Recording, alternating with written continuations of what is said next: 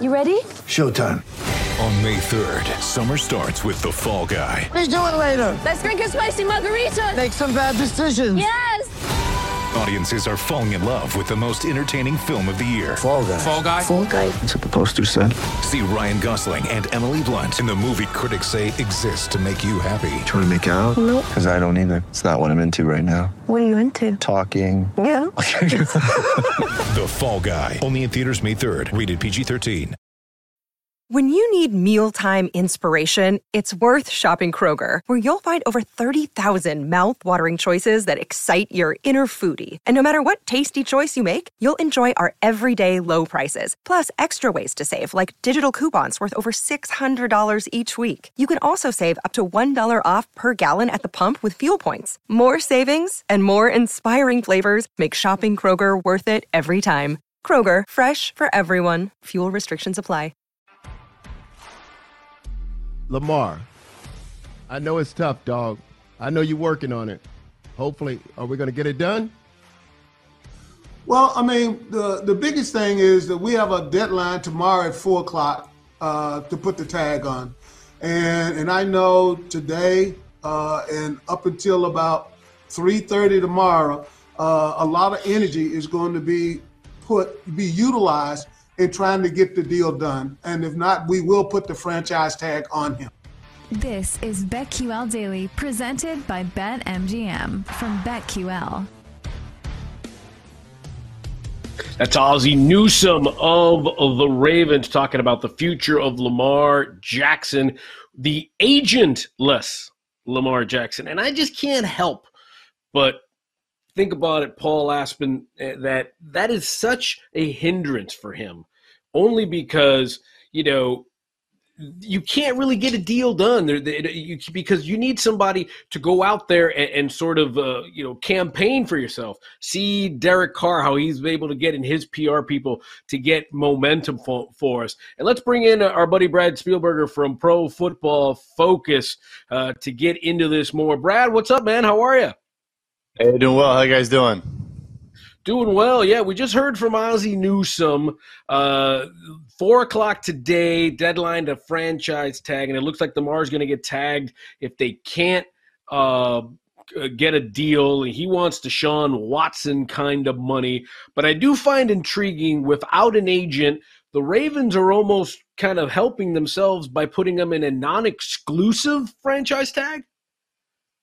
They definitely would not be helping themselves. If you go the non-exclusive route, then other teams can sign him to an offer sheet. And I think what they're thinking and maybe trying to put out in the media a little bit, because you mentioned the no agent, that's a big part of it, is just kind of controlling narratives. But what happens there is other teams can sign him to an offer sheet, and in their mind, maybe they're thinking, okay, no one else will give him the full guarantees that he's looking for, that he wants to, emulate Deshaun Watson.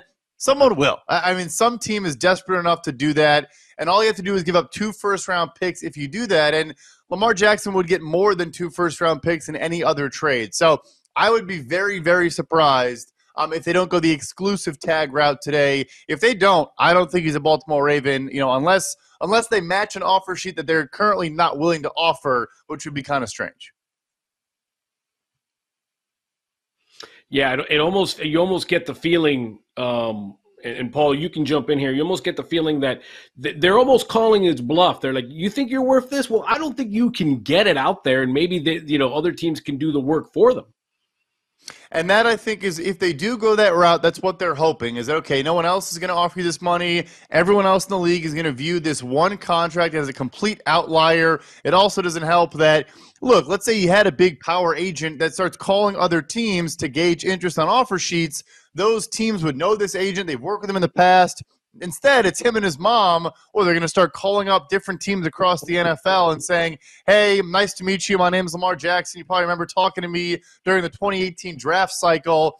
I'd love to come play for you guys, and I want you to give me $250 million fully guaranteed at signing. It's a bit more complicated. So, yes, they're hoping everyone else says, we also don't agree with the Cleveland Browns and what they did here, but I just think some team will be desperate enough to actually go that route and give him, another precedent-shattering type of contract.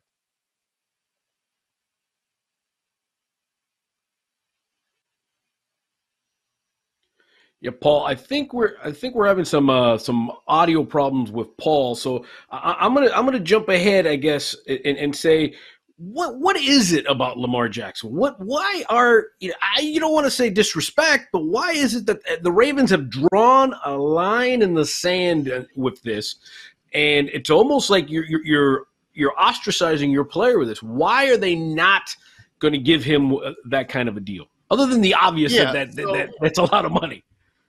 Right. So the thing here is Watson was in a one-of-one situation where we saw a player, a top 10 quarterback in his prime, in his mid-20s, that effectively became a free agent because he had the no-trade clause and because his incumbent team, the Houston Texans, had said, all right, we're going to move on. We no longer want him on our team.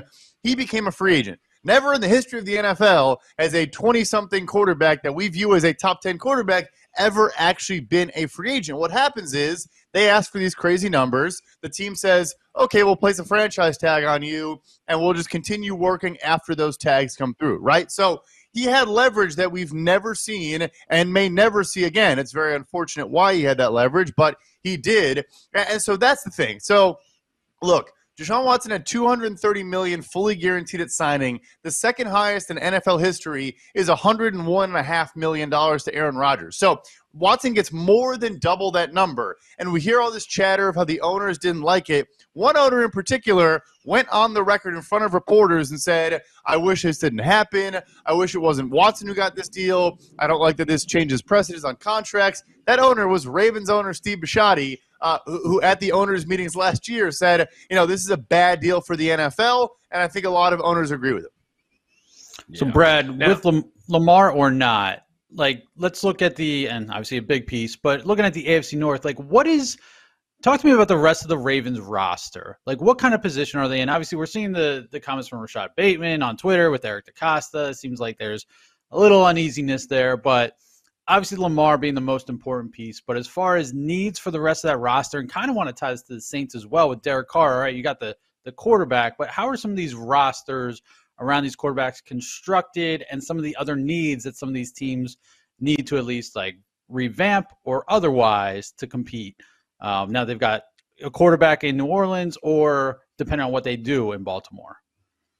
So outside of quarterback, if hypothetically Lamar is not there, receiver for them. So since Lamar was drafted, we have their receiving core, just wide receivers, not tight ends, of course, as dead last in PFF wins above replacement that they've generated by themselves. So it's been an issue the entire time he's been there. Rashad Bateman is a good player, but obviously has not stayed healthy, and he clearly doesn't think that's entirely his fault. Had a lot of players agree with him, both current and former, Ravens. So I think that says a lot.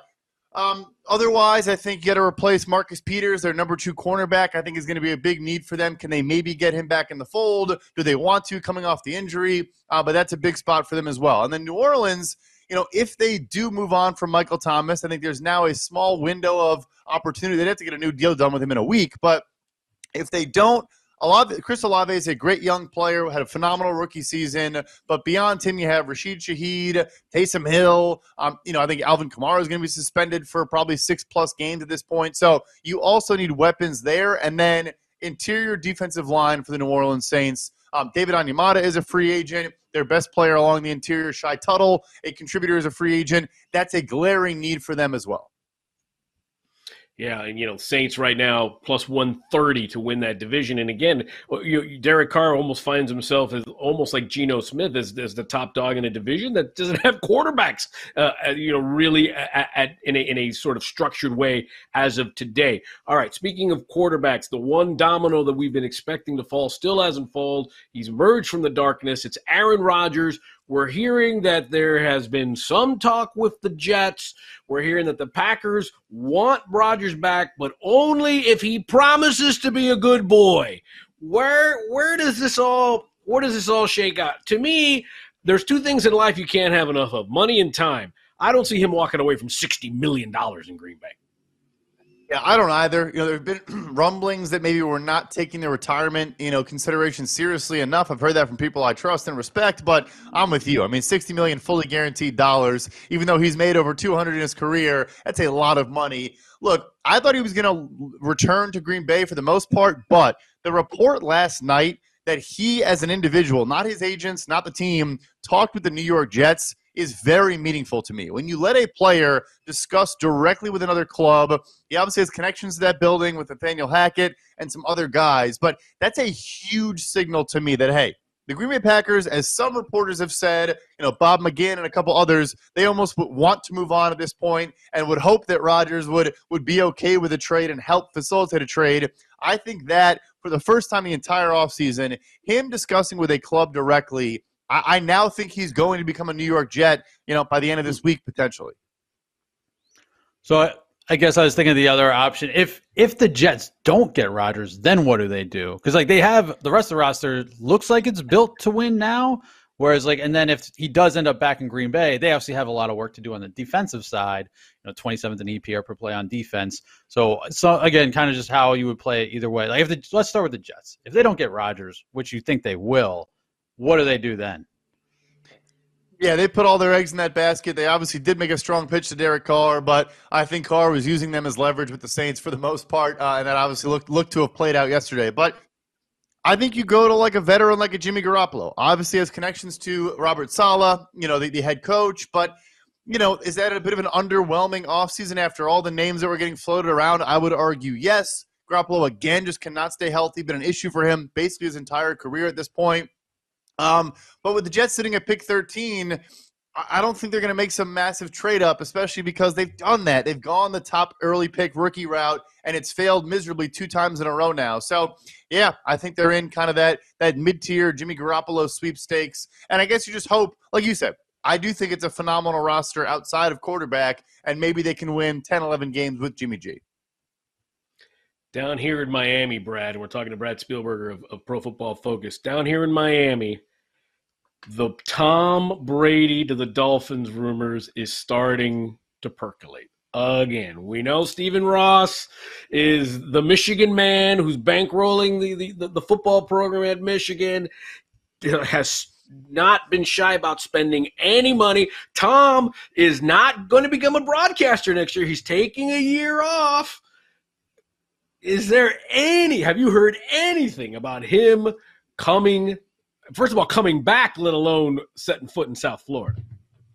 The one thing I have heard that I think is somewhat related is you mentioned Stephen Ross, and I had someone tell me I was at the Combine this past week in Indianapolis, and they didn't say it in reference to Brady, but they said Stephen Ross being 85 years old is an underrated, very big factor in everything they're doing right now. They do not care about, trading away draft picks, about spending a ton of money on a bunch of different players. He wants to win. He wants to have a legitimate contender while he can still watch the team, right? So I think he'll try. The Michigan connection is real. Obviously, Brady and Sean Payton were apparently trying to go there and finagle their way down to Miami at one point. He lives in Miami, or his kids go to school in Miami, so all that makes sense. I haven't heard anything personally, but I have said until Tom Brady is not walking out on the field on week 1, I don't believe he's retired. Maybe that's just my own brain wanting to see him play, but that's how I feel.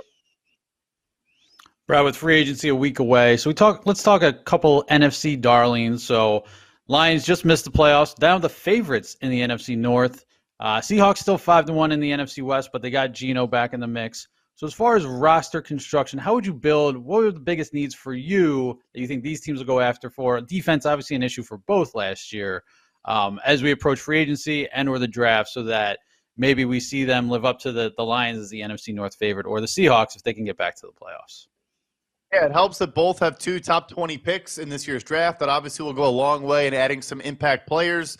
I think for the Detroit Lions, again, interior defensive line, and then basically the entire secondary is a need for them. Their offense is great last year. Their defense was horrendous. And I think I'm not even really blaming Aaron Glenn, the defensive coordinator. The talent was just simply not there. So you'll get some growth from young players like an Aiden Hutchinson, like a Josh Pascal.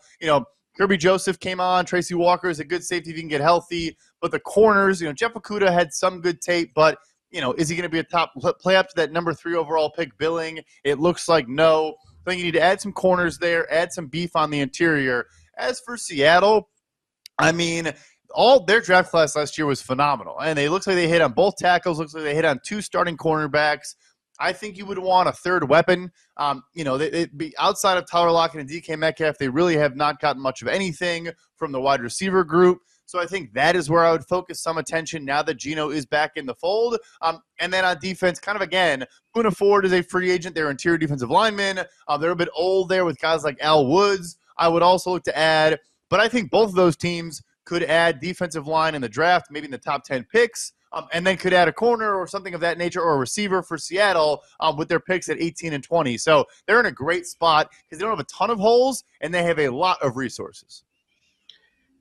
Brad, I know they play in a tough conference, and there are a lot of sexier names like the Chiefs and the Bills, even the Jets with this Aaron Rodgers rumor, but kind of low-key, the Jaguars kind of stumbled onto something. They get Calvin Ridley back from his year-long suspension. All of a sudden, that wide receiver room, the guys who are catching passes from Trevor Lawrence, Jaguars could be a problem next year. Absolutely. When their division odds dropped at minus 130 on DraftKings, I put a large wager on them to win that division. I don't get how that is the line. I think teams are people are almost betting on Mike Vrabel, and I get that. He's obviously gotten the most out of his roster every year, but I mean, they're clearly in a full-scale teardown mode right now. I think they're going to cut Ryan Tannehill or negotiate a significant pay cut with him. And maybe if he says no, then they do end up cutting him. He's owed $29 million next year. There's just no way they pay him $29 million in cash. So, yes, it's my favorite division. It's still, I think, only a minus 140 or minus 150. And you don't want to lay, negative odds, and have it sit there for a very long time. Not a great use of your cash. But I think it's the best division bet right now by a mile. Yeah, minus 150 right now at BetMGM. That's Brad Spielberger of Pro Football Focus. Thanks for hanging out with us. Let's take a break. When we come back, we're going to go off the board. Paul Aspen's got a foot update. Rex Ryan, are you there? We'll be back. We'll be right back with BetQL Daily, presented by BetMGM on the BetQL Network.